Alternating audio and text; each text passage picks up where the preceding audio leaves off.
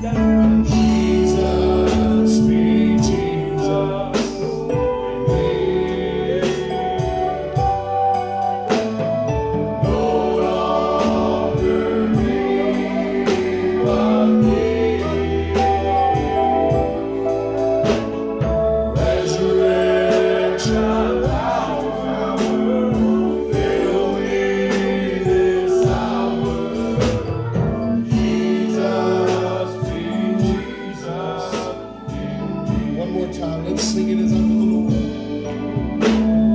Jesus, be Jesus in me.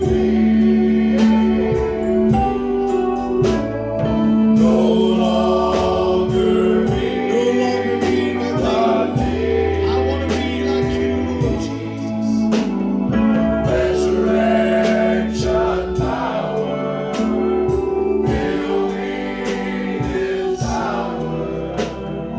Jesus, be Jesus in me. Amen. Just lift your hands one more time. Love him here tonight.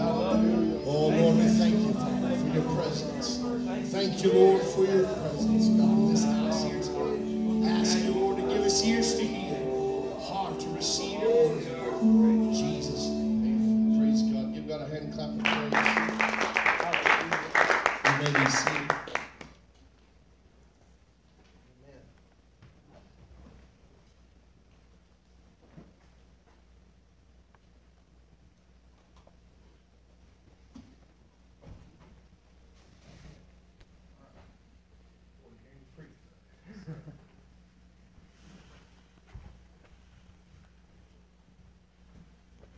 Please turn to your Bible to John chapter 14.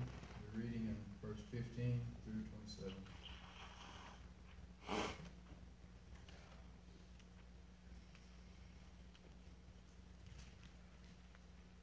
John 14, 15 through 27.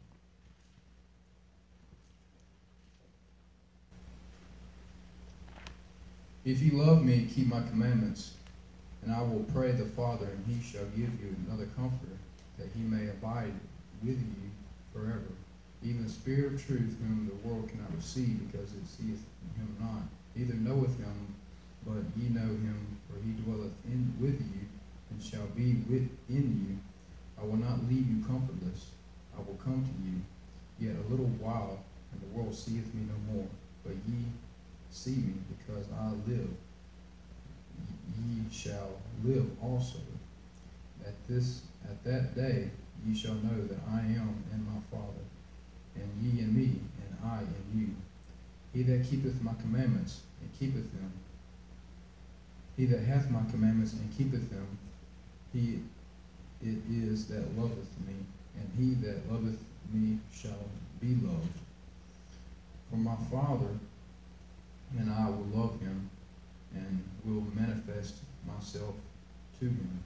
Judas said unto him, not Iscariot, Lord, how is it that thou wilt manifest thyself unto us, and not unto the world? Jesus answered and said unto him, if a man love me, he will keep my words, and my Father will love him, and we will come unto him and make our abode with him. He that loveth me not keepeth not my sayings, and the word which ye hear is not mine, but the Father's which sent me.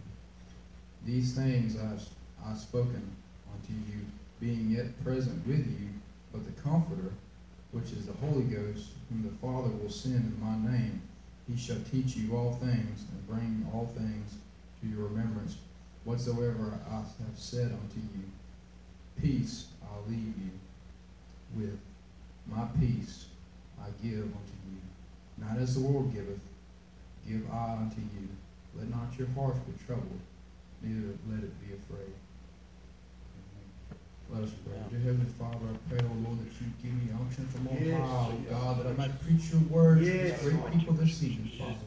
That you might be glorified in our midst, Lord, and they may be blessed, and we can go forward, Father, and we be a better people hearing such word, O Father. Let us hear what you have to say to us. In Jesus' name. Amen. There's no greater peace a man can feel on earth than the peace in Jesus. Amen. If you're a sinner, you're not right with God, you have no peace. That's right. Amen. If it was the Lord who made heaven and earth, then wouldn't it be him that is only give a man true peace? How might we obtain such peace from the Father? I boldly proclaim to you here today, this evening, that it is only by obeying God, as we just read there. Only people who keep his commandments, keep his saying, then he gives peace to them. Amen. That's right. If you read here in Matthew, and you don't have to turn to it, I have it written down here, but just trust me, I'm reading it right here.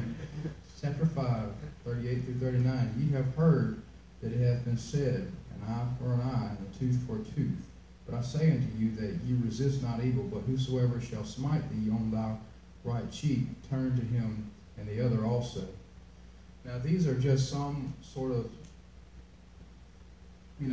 experiences that I've had, and that I wanted to share with y'all, that can kind of give some insight, on certain little things that may happen to you in your walk with Christ, and that you might be able to be blessed in that and learn what to do. And you can hear this as an example. Now, whenever I was in high school. Now, I'm not judging myself to be sanctified, back then or whatever. I'm using it as an example. I had a lot of Christian constraint, amen. But there were some things that I did live by, in the Bible. And this is one day in class, there was this boy named Coleman. I couldn't stand that dude. And one day we were all going to, we had to get on our computers, and he actually got my spot. And I was like, man, I was going to get there. He said, all right, go to another spot. Man, I was going to him a rapper, This is something I could grab by his back legs and, hit him against a tree. But, and I get really upset about this, and I know better. I'm not going to do anything that would, goes against the Bible. So I remember that night, I thought about myself. I said, I really need to, what would Jesus do? Obviously, Jesus would turn the other cheek. That's what we just read right there. So I remember the next day, I said, well, I'm just going to confront the fellow. And I just said, Coleman? And he said, I want to crash him. And I said, I won't do that again. And then he never had no trouble out of him, Now, if I would just struck the fellow right then and there, I'd have been expended from school, been out of school for like a whole year or whatever. But so that was a way that, that is a lesson to learn from God, not to be able to turn the other cheek. Yeah. Romans 12, 20 through 21. Therefore, if thine enemy hunger, feed him, and he thirst, give him to drink. For in doing so, thou shalt heap coals of fire upon his head. Be not overcome with evil, but overcome evil with good. There's an old fisherman that I heard one time that that was his only livelihood was to fish. And this is down there in swamps of Louisiana, and this fellow had people stealing, river rats stealing fish out of his traps. And he just got born again, and he read right there in Romans 12 and through 20 and 20 through 21. He says, God, what are they doing? These people are stealing my fish. What am I going to do about this? And he read right there, and he said, well, I'm going to have to feed them. And so he had his pier. He was over there by his camp or whatever, and he wasn't too far from where his net was, and he heard a boat stop right there, right about where his net was. And he said, well, I got him now. He said, Lord, I'm going to bring that old 8.5 brownie with me in case they ain't nice with me, but I'm going to leave it in the bottom of the boat. I'm not going to try to touch it in case they ain't nice to me. So he, and sped right up there to him. And they were just pulling this, and they dropped it, and they said, well, what you got there? We were just checking. He said, I'll tell you what. He said, pull your boat up right here. He got his boat, and got up towards theirs, and he pulled the whole net up and dumped the whole net in their boat. And they were pale as a sheet of this paper right here. And so they didn't know what to do. And he said, all right, I figured y'all stealing this. I figured I'd just give you what you want and be done with it. They didn't know what to say. They took off on their boats, and they never looked back. That's the last time he ever had somebody steal fish. Amen. This is one of my favorite ones right here for me. Proverbs 18, verse 7. A fool's mouth is his destruction, his lips are a snare of his soul. Now there used to be, a lot of times, I'll tell you what, especially before I got born again, I have said a lot of dumb stuff. And, that's just something senators typically tend to do. They say a lot of stuff. They have no filter. They don't have a Christian constraint upon them, and they just say whatever just comes to their mind. Oh. Well, I'll tell you what. There was this. Now, again, this was a TV series that I watched a long time ago, and I thought it was very interesting. It spoke to me. And it was about these Vikings, and these people. They had their own religion. They were like druids or whatever, and they came to the city and they pillaged people and whatever, and they actually found someone that wanted to be just like them. I want to be a Viking too, and I want to accept your religion, be a druid or whatever the things were. And so they asked him. They said, "Well, I'll tell you, we're having a ceremony. Come up." And he said, "You come over there." and they came over there to the ceremony, and they were going to go do something. They were going to have to sacrifice something. They asked him, said, "So you denounce Christian?" This fellow's Christian. He said, "You denounce Christianity, right?" He said, "Yes, I denounce it." He said, "Are you sure you denounce Christianity?" "Yes, I'm sure." He said, "We need to hear you say, you denounce Christianity, you forsake Jesus altogether." He says, "Yes, I forsake Jesus." He said, "Well, perfect. Good. You'll be the perfect sacrifice." Wound up killing him. Yeah, amen. Wow. Imagine living this life, this Christian life, and being so frustrated and having all these things that we got to do, and and this and do this, and that, and whatever. And imagine, it seems like you're like the Roman prisoner one time. There was an old tale about a prisoner they got captured by the Romans. And the Romans told him, they said, "We're going to pin you up in a little bitty arena, in a little area right there. We're going to put this elephant in there with you and give you a spear. You kill this elephant, we'll let you go." And so the man fought and fought and fought, and just somehow or another, he wound up killing that elephant with that spear. And then they weren't expecting him to live. So they got him out and said, "Well, I'll tell you what, we weren't really expecting you to live." They killed him anyway. Imagine living this life right here, struggling, doing all these things, living without God, and you wind up dying and going to hell anyway. Come on. Amen. It seems like the only peace that a man could find is peace in Jesus and actually serving God. You don't want to serve God, you want to struggle and live this life and not be right with God, well, you go right ahead. You don't have to go to heaven, you could go to hell. Right. But you want to go.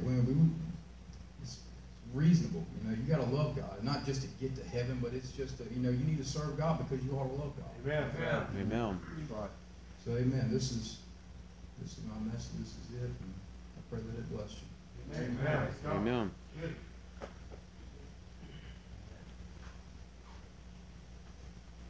Praise God.